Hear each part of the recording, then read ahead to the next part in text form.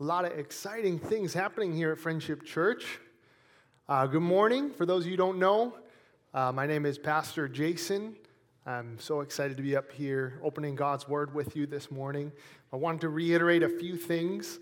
That night at games, highly encourage you to check that out and think about coming and joining in some fellowship. It's going to be an awesome time, a great event that Pastor Sam has put together. And a few other things. Easter. I just want to make sure we all know that's next week, right? All right.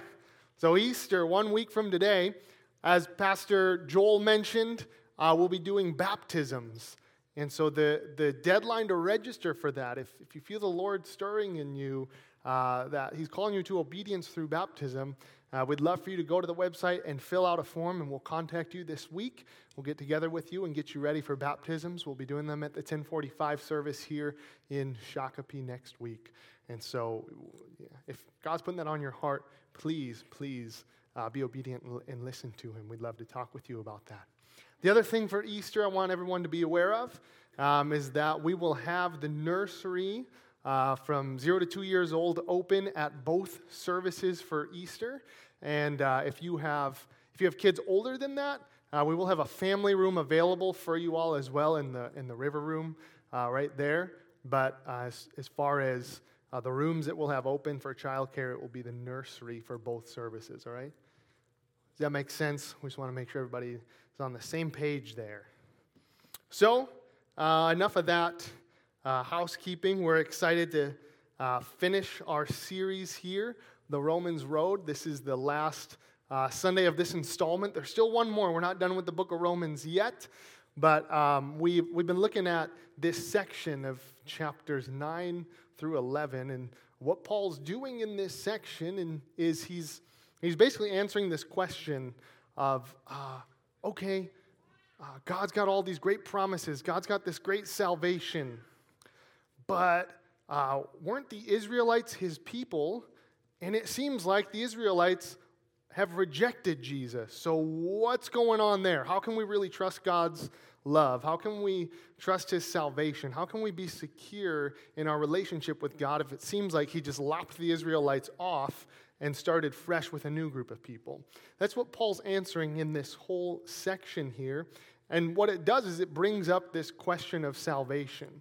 Ready for a big word? This is called soteriology. You guys say that? Soteriology. So Paul he's been looking at salvation through this whole section. And what we're going to see today as he culminates in looking at salvation is Paul is going to look at contextualizing our salvation.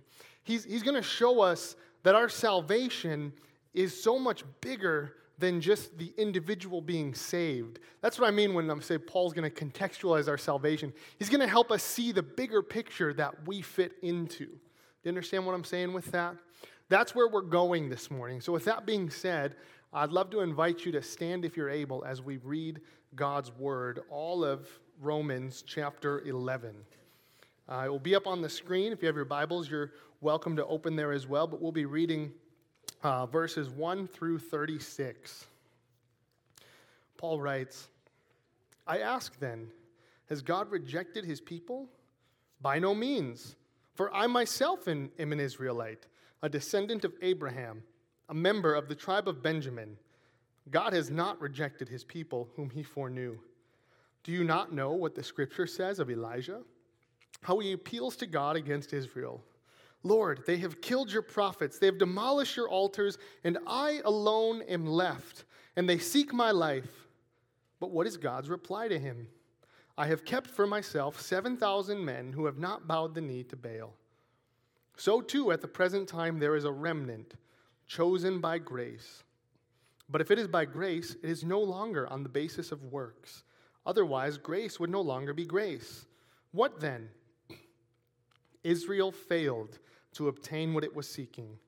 The elect obtained it, but the rest were hardened, as it is written.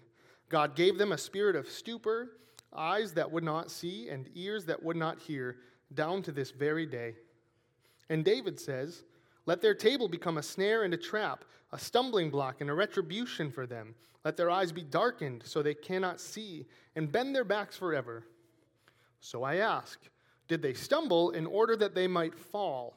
By no means.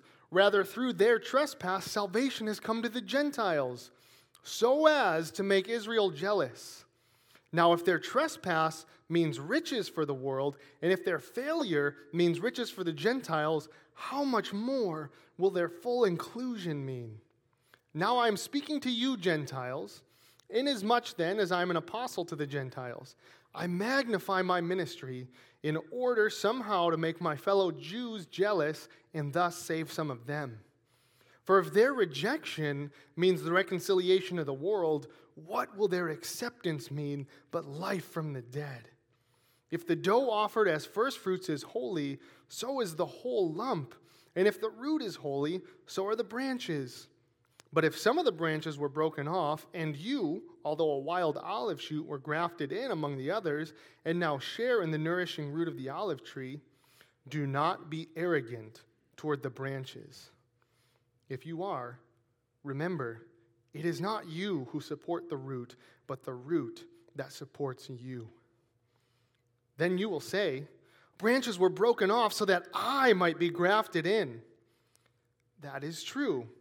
They were broken off because of their unbelief, but you stand fast through faith. So do not become proud, but fear. For if God did not spare the natural branches, neither will he spare you. Note then the kindness and the severity of God, severity towards those who have fallen, but kindness to you, provided you continue in his kindness. Otherwise, you too will be cut off.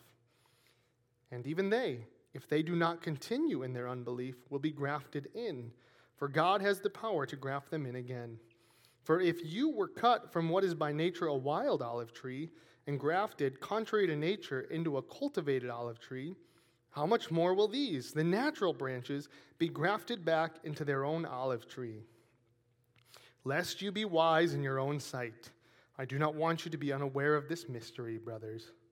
A partial hardening has come upon Israel, until the fullness of the Gentiles has come in, and in this way all Israel will be saved. As it is written, the deliverer will come from Zion. He will banish ungodliness from Jacob, and this will be my covenant with them when I take away their sins. As regards the gospel, they are enemies for your sake, but as regards election, they are beloved for the sake of their forefathers. For the gifts and the calling of God are irrevocable. For just as you were at one time disobedient to God, but now have received mercy because of their disobedience, so they too have now been disobedient, in order that, by the mercy shown to you, they also may now receive mercy. For God has consigned all to disobedience, that he may have mercy on all. Oh, the depth of the riches and the wisdom and knowledge of God! How unsearchable are his judgments, how inscrutable his ways! For who has known the mind of the Lord, or who has been his counselor, or who has given a gift to him that he might be repaid? For from him and through him and to him are all things. To him be glory forever. Amen. It's the word of the Lord. You may be seated. Just would love to pray for us and would ask that you join with me. God, we thank you for your word this morning, and we pray that you would give us clear minds and soft hearts to receive what you have for us. May we see your salvation on the cosmic level, and may, as Paul just responded in praise there, may we also respond in praise as a result of seeing your splendor and your majesty this morning. It's in Jesus' name we pray. Amen. About a month ago, many of you were probably here for our Mission Sunday. We had our mission weekend where a bunch of missionaries locally and globally came in, and we had tables out there. It was an awesome weekend to hear about what God is doing in these different areas. We had a dinner for those missionaries Saturday evening, right before Mission Sunday. And we played this game, okay? And I loved it. Our team lost horribly, but I loved the game, which is weird because I don't think things are fun unless you win. But that's a different thing. But this game, Everyone was given a picture, and you couldn't show your picture to anybody. You could just look at your picture on your own. And what you needed to do was, without using words, without talking, you had to figure out within your group how all of your pictures related, and then line yourselves up in the correct order of the pictures. Spoiler alert, here's what it was. The picture was basically, you zoomed in really close, and that was the first picture. It's like, I don't know, train lights or something. And then you zoomed back a little bit further, and you saw that those train lights were a part of a train. And then you zoomed back even further, and you saw that that train was a part of, the train was on these tracks, and there was a billboard it was passing by. And then you zoom back even further, and you see that this is all a part of somebody's painting something. And you keep zooming back, you keep zooming back, you keep zooming back, and you realize, oh, this is like a massive scale picture, right? You see what I mean with that? It's really cool. I wish we would have won. We didn't. We couldn't even figure it out. If you were on my team, I blame you.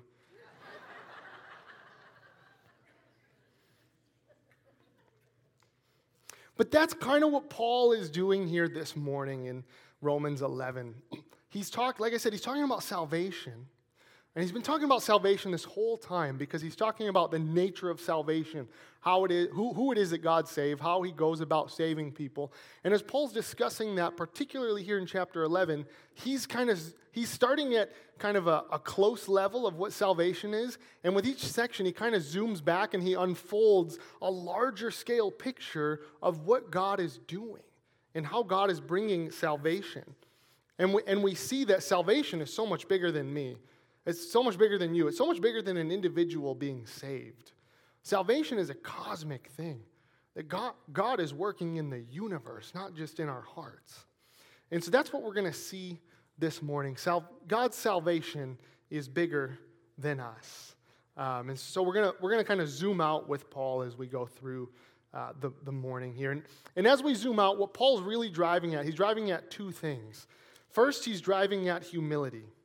He wants us to see how large God's salvation is so that we can see that we're kind of specks in the midst of that. Important specks, but specks nonetheless. So he's driving at humility. He's also driving at praise because by the time that we zoom all the way out, Paul's ready to praise God for the majesty of the plan that he gets to see. And I pray that we'll get to praise God as well this morning. So God's salvation is bigger than us. In the first section, we see that Paul shows us that God's salvation is bigger than his people, the Israelites, despite his people, the Israelites. We can see this in verses 1 to 10. If you have your Bibles, you're going to want to reference that. Pastor Matt hit on this last week at the end of chapter 10, that despite God's people rejecting him, God still comes to them with open arms. They reject God and reject God and reject God, yet God still comes to them ready to extend mercy and forgiveness. He doesn't write them off. Chapter 11, verse 1, right here, Paul says, I ask then, has God rejected his people? By no means.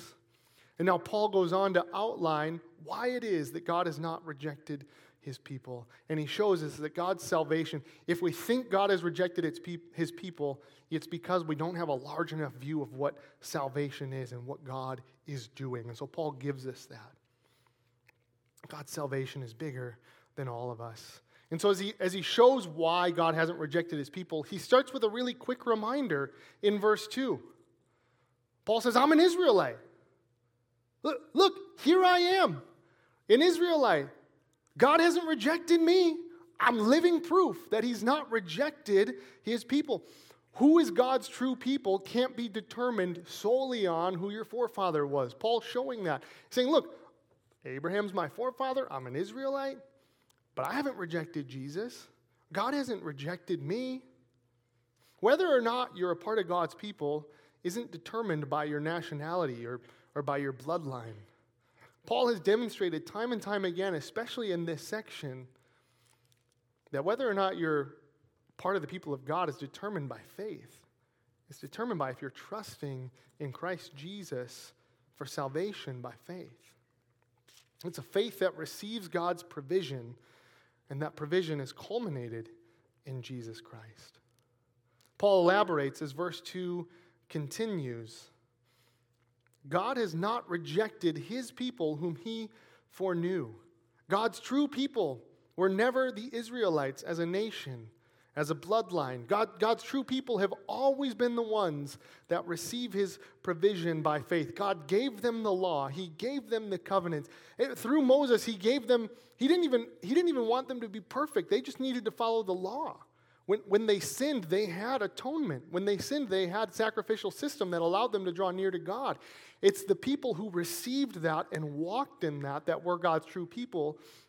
The others that desecrated the altars, the others that didn't walk in that, yeah, they received those gifts from God, but the gifts were given to them, but they rejected those gifts.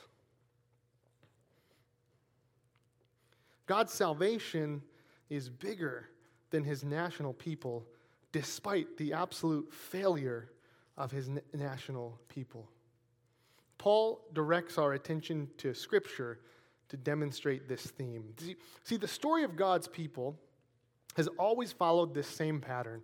God is gracious, and he calls a people to set them apart to be used for his purposes, and then a vast majority of that group of people fails, and they don't receive what God has given them. They don't receive his call. They don't walk in the ways that God has given them. And so God responds in grace by still preserving that group of people and preserving a remnant from that group.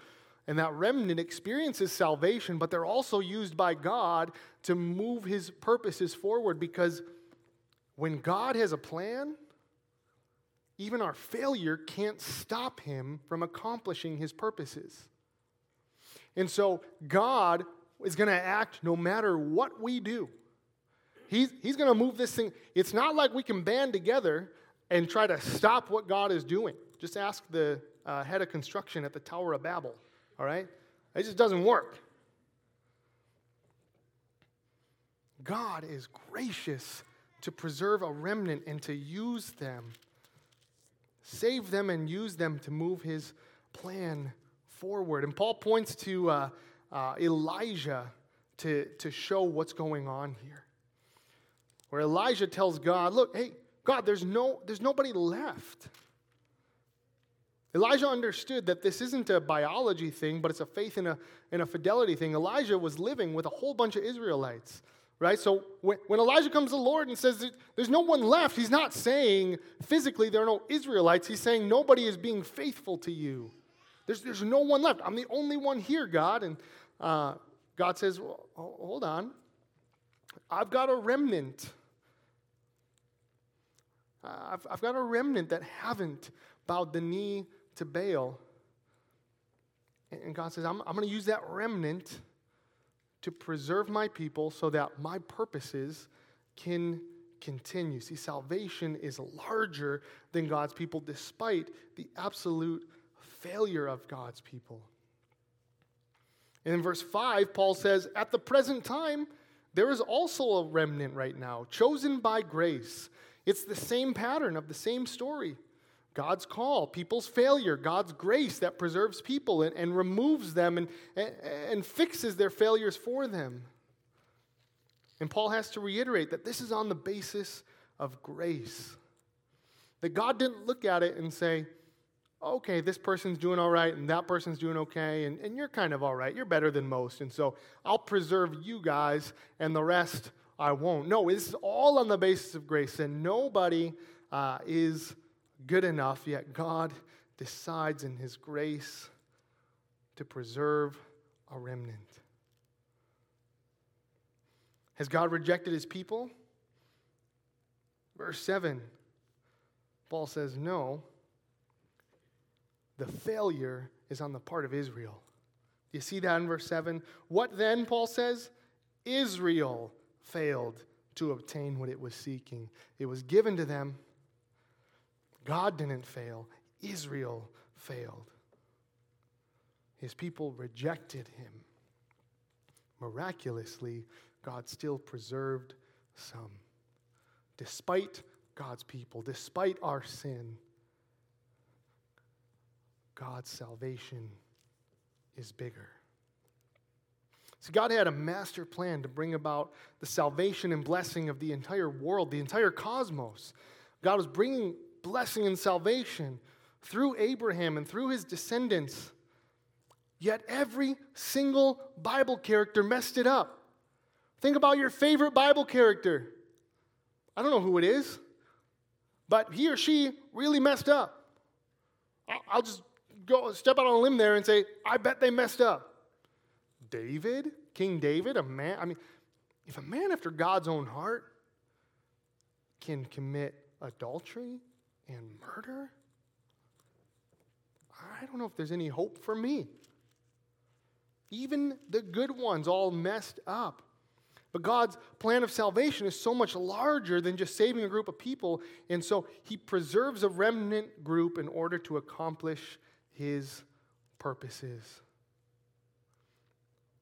The salvation of each individual is highly important, but it also serves a larger purpose. When we zoom out, we see the large picture of what God is doing.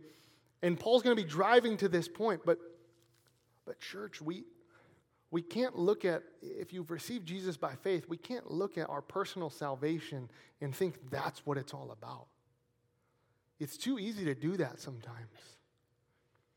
That's a very self-centered approach to salvation. Listen, God loves you. You have infinite value because you were made in the image of God. That's true. But Jesus didn't die just for you. We get into trouble when we start thinking that. Because then our salvation becomes about me. And you know what's really easy to do then? Well, then God's going to give me all the things that I want. And God's going to give me the things that I think I deserve. And it's about me. It's about me. What can I do for you, God? Oh, how awesome am I, God? And what Paul's driving at here is, no, listen, your salvation is secure because the God of the universe loves you, absolutely. But it's even better because it's a part of this awesome thing. You get to be a part of God's purposes, a part of this cosmic thing that God is doing. Like, man, you get to be like in the Guardians of the Galaxy, right? Like, this is more than just planet Earth. Oh, man, Volume 3 coming out. Let's go. God's salvation is bigger than his people, despite his people. And Paul continues to zoom out into verses 11 to 16. And he moves from just the Israelites to the entire world. God's salvation is bigger than all people, despite all people. See, Paul anticipates this question from the logic that he's using. He goes something like this. You can see it in verse 11. He says, so I ask, did the Israelites stumble in order that they might fall? And so what Paul's saying here is did they kind of waver in their faith? Did God kind of make them waver in their faith so that they would fall? The implication being fall away from grace and be kind of cut off from God. That's the question that Paul's asking. And, it makes sense. People may look at that and say, okay, so God is sovereign. So he must have caused his own people to stumble and fall so that he could then preserve a remnant and bring salvation to other people. So, okay, let me get this straight. He abandoned his old people so that he could have new people. That doesn't sound too great. It also doesn't sound very secure for my own salvation, because what if he does that again? What if God decides I'm going to abandon this new people for this newer people? And I can think of at least 3 people that are better than me. So I don't want God to do that. Paul zooms out, though, and he says, no. God took the failure of his own people. Israel failed to obtain. The failure was on them. The failure is on us. God took that failure, and he's the God who takes what's meant for evil and causes it for good. And that's what Paul is saying here. Paul zooms out and says, look, through history, despite God's people, God preserved, rejecting him, God preserved a remnant to bring about the Messiah. And then God's people crucify and reject Christ. And because Christ was crucified, God took that failure and that opened up salvation universally to Jew and Gentile. That made salvation so much easier for the Gentiles. I mean, I'm sure there were Gentiles on Paul's missionary journey that were like, praise God we got rid of circumcision. Oh.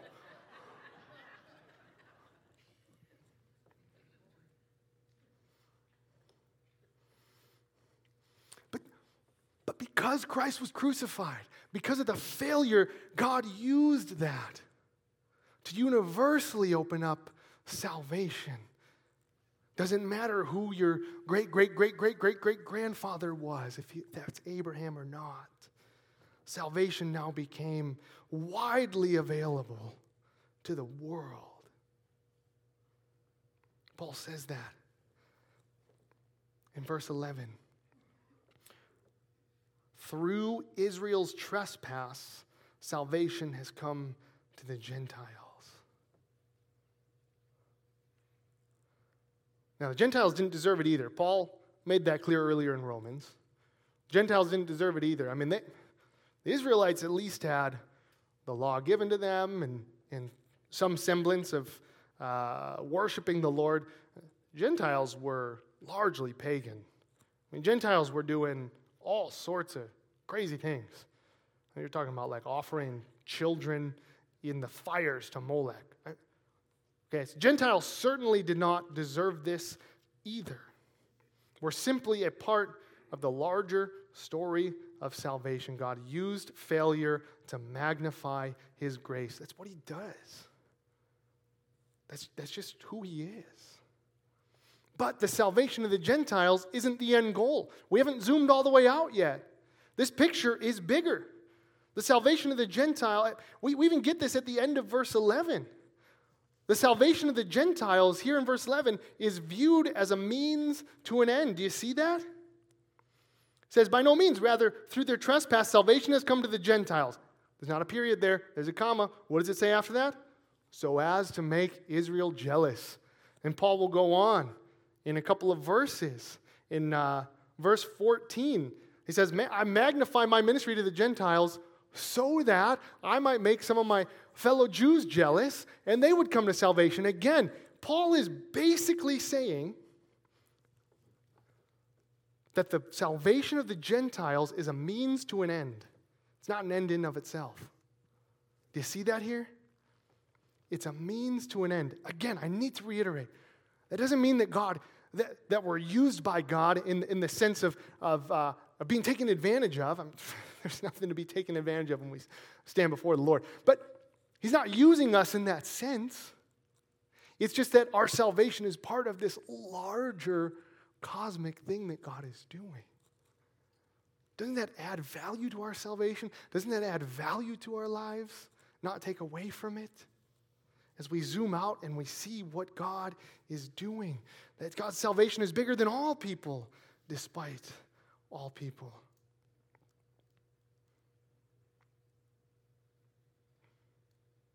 Salvation is bigger than us. God has made salvation accessible to all people. We don't deserve it. Each of us, by birth and by the choices that we've made, we've rejected God. But in his grace, he still extends mercy. Despite all of our sin, God offers salvation. And that salvation is larger than us. It's better than we could have thought. I think one of the things we realize as we grow in our Christian faith is how much bigger God is. You ever try to put God in a box? I have many times. And I could show you all the pieces and the shattered whatever that come from that. All right, because when we start to try to put God into a box, he tends to like to blow those boxes up. He doesn't like that. Okay? He does not like being put into a box. He's just like our 1-year-old who doesn't like to be put into a crib. All right? Throws that head back, gets that nice arched back, could be a great high jumper. God doesn't get put into a box. And as we grow in our faith, we see that the salvation is, yes, available for us personally. Listen, we are called to know Jesus Christ personally and to receive that salvation personally and individually. Absolutely. That's Paul's whole point, is that it's not your parents' faith. It's not because you go to church. It's not because of the good things that you're doing. It's because you have a personal relationship with Jesus. That's what saves us. But man, we learn that salvation is so much bigger than us.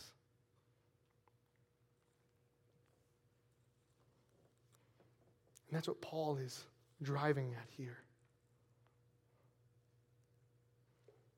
It's part of something bigger.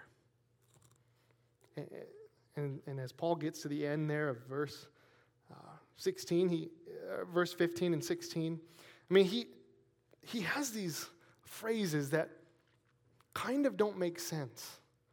Like, I put this in my categories. I study Scripture of awaiting further revelation, because I don't really get this. Paul says in verse 15, "For if their rejection means the reconciliation of the world, what will their acceptance mean but life from the dead?"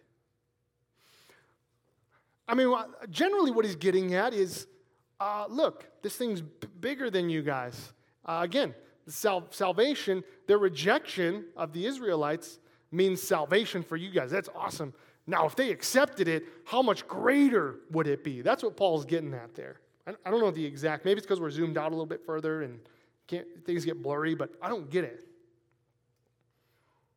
If the dough offered as first fruits is holy, so is the whole lump. And if the root is holy, so are the branches. That one's a little bit easier. That the Israelites themselves were already holy. They were the first fruits, and so they'll continue to be holy. And that means that the Israelites, because they are God's chosen people, everyone can experience blessing still through them. Again, this is just a large, cosmic, grand scheme of salvation. It's part of something bigger. And Paul gets to this implication, though.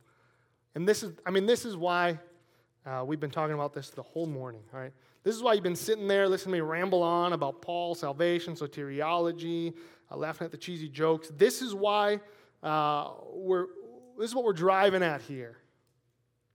This is the command in chapter 11. This is the only command in chapter 11. And it's in verse 18, and it's reiterated in verse 20.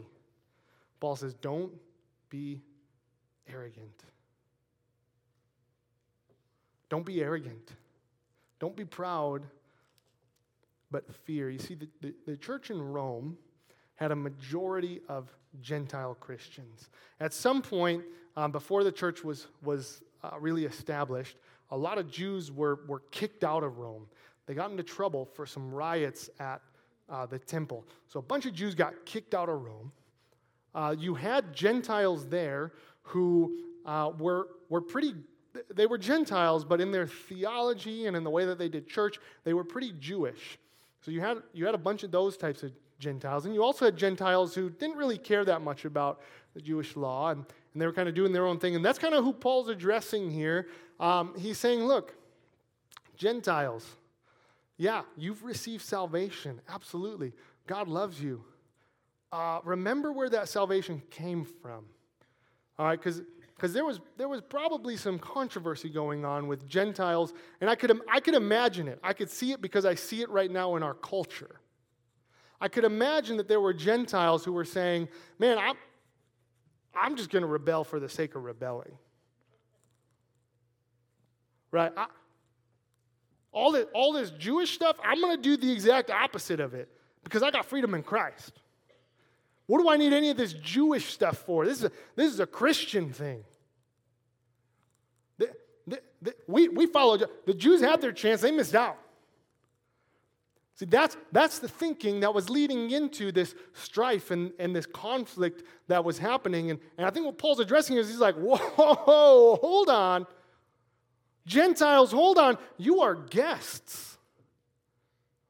You're not the owners. You're guests. You are wild olive trees. All right? This thing, the Jewish people, this is a cultivated thing. Psalm 1, planted by streams of water. Like God transplanted a tree and put it where it could thrive and nourish. That's the Jewish people. Gentiles, man, so You are like this, quite honestly, you are this like freak of nature type thing that somehow you're getting grafted in. Man, you're not the original thing. And Paul basically says, how dare you? How dare you have the arrogance to say that it's about you? How dare you have the arrogance to say, I'm gonna rebel against this thing just for the sake of saying, yeah, no, we don't need that Jewish thing. Again, it's easy to see that because I see it in our culture now, where we want to claim freedom in Christ so much that we want to rebel against anything. Now, there are things that are sinful in this world that we want to say no to, absolutely, and we want to speak out against, absolutely. We don't want to adopt an attitude that says, I'm going to show off my freedom in Christ by rebelling against everything for the sake of doing that. That's Paul's warning here. Don't become arrogant, because your salvation isn't a means to your own personal gain. It's not a means to your own personal end. Your salvation is a means to a larger end, to God's end, to God's plan of what God is doing. Contextualize your salvation. See yourself. See the big picture. See that you are a speck, an important speck, a highly valuable speck, but see that you are a speck in that plan. That's what Paul is getting at here. And if we don't, it leads to things like being judgmental. Also leads to a lack of concern for the lost. Thinking, oh, well, God must have seen something good in me. It's not as if God went, Israel's not really working out for me. Let's see, are there any other groups of people? Oh, this group of people looks like they might work. Oh, they're responding a little bit better to me. Let's go with them. It's not how it worked. Don't get prideful, Paul says. Salvation is based on grace alone, and it's for God's purposes, not our own. If you know Jesus, don't fall into the trap of thinking, I got this Christian thing down. Okay, we've been called by God to respond to Jesus by faith. Okay. When I put my faith in Jesus, it's because I recognized that I was a sinner who could not save myself and I needed him to save me. Does anyone have an experience like that? Yeah. 2 of you? When I put my faith in Jesus, that's what I recognized. And I don't graduate from that. It's not as if I put my faith in Jesus. Great, he lifted me back up so I can walk again. It's not as if, Jesus, thank you. You kind of got me there. You got me going. I'll take it from here. God preserves just as much as he saves. He has always preserved a remnant. And Paul says in Philippians 1:6 that I am sure that he who started a good work will finish it in you. And that's a part of this prideful thinking that Paul's addressing here, is he's saying, no, don't for 1 minute think that God saw some sort of goodness in you that made him think, oh yeah, okay, yeah, I'll save Jason. He's pretty cool. No. Don't for 1 minute think that. Don't for 1 minute think, well, because God saved me, then, that must certainly make me above everybody and better than everybody. And that's Paul's saying, no, this is a real temptation. And Paul's addressing it. And he's addressing it by reminding us of our place. He's addressing it by reminding us of where our salvation fits in God's plan.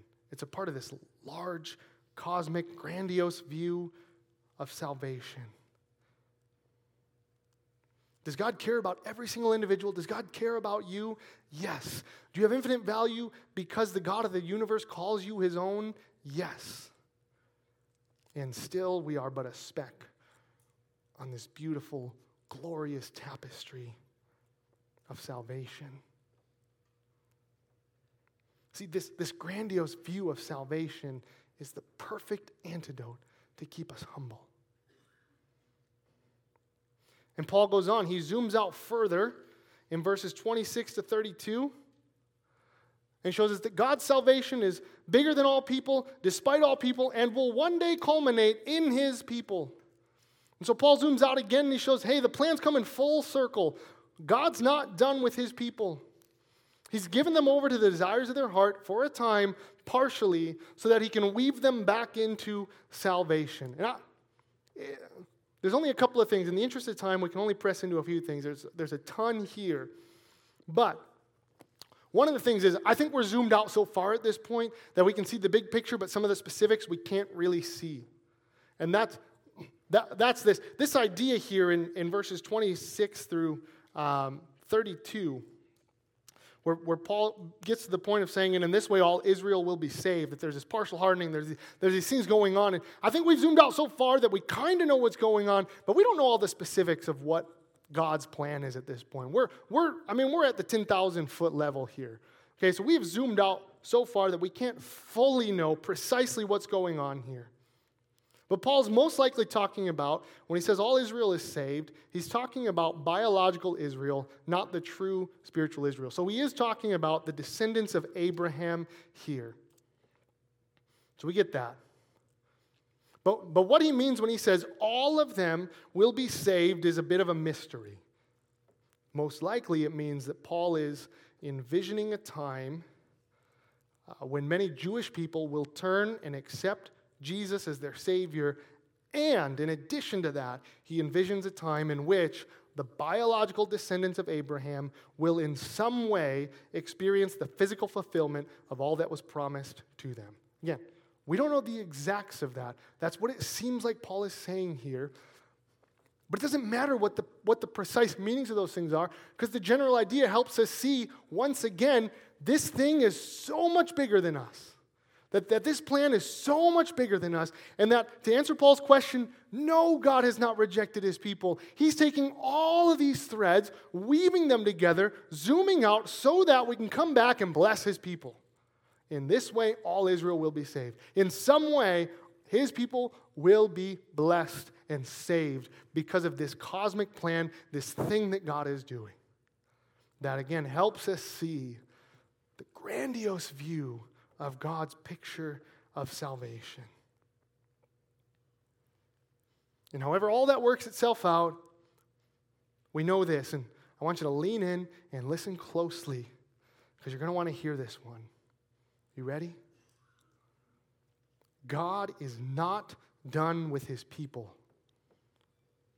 He is not done with the people that he has called. Clearly, so we can trust that God is not done with you. Well, Paul shows us. I mean, you could look at the history of the Israelites and say, man, the book of Judges, they got it wrong. Kings, Chronicles, Samuel, they got it wrong. Woo, missing their own Messiah. Airball.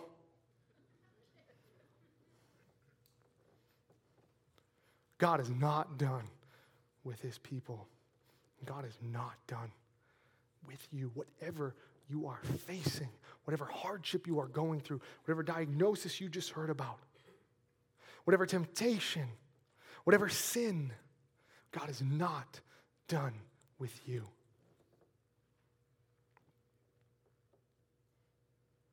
Paul envisions the Israelites turning to Jesus in droves. Turn to him this morning.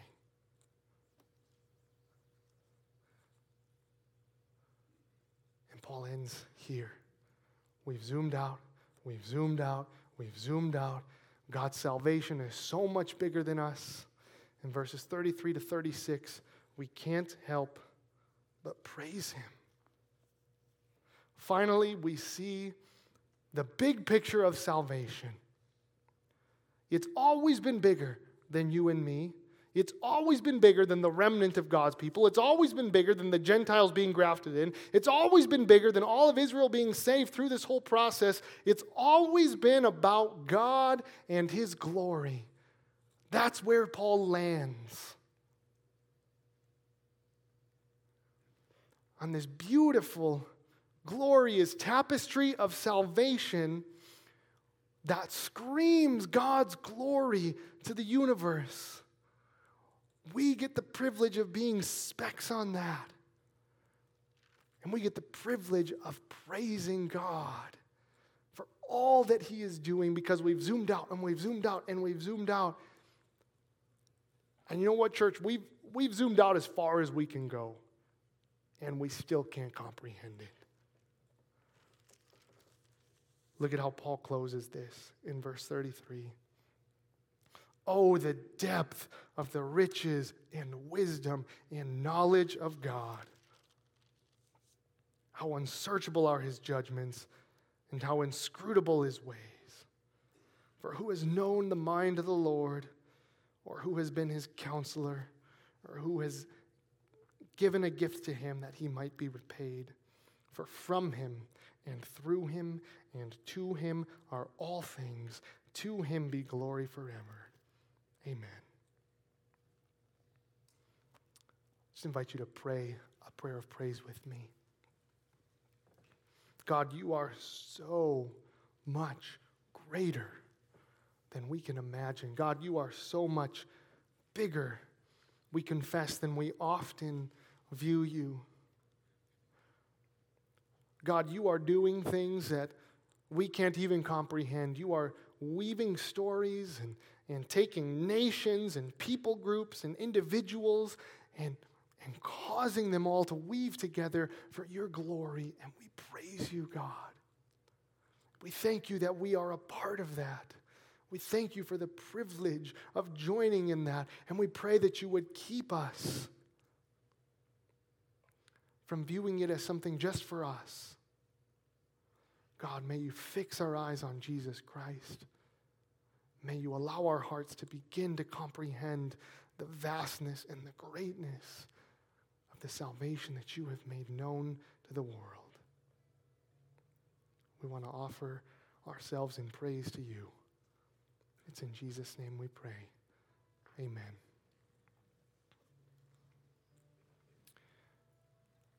And in a moment here, we'll have the opportunity to remember what Christ has done in communion.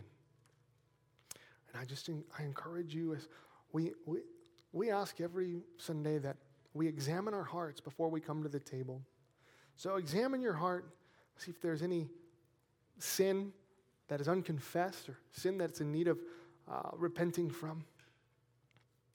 But as you examine your heart, I want to help focus that. Is there any selfishness in your heart, especially as you look at God's salvation? Have you in any way been arrogant towards others, prideful towards others? Or in any way have you been arrogant about your own merits in the Lord? I encourage you to confess that before the Lord so that you can view the vastness of his salvation and receive from Jesus at the Lord's table this morning. So the band will play a song, and I encourage you to reflect and worship. And as you're ready, you can make your way down the aisles and over to the table nearest you to receive the elements. And when the song's over, I'll come back up and walk us through communion.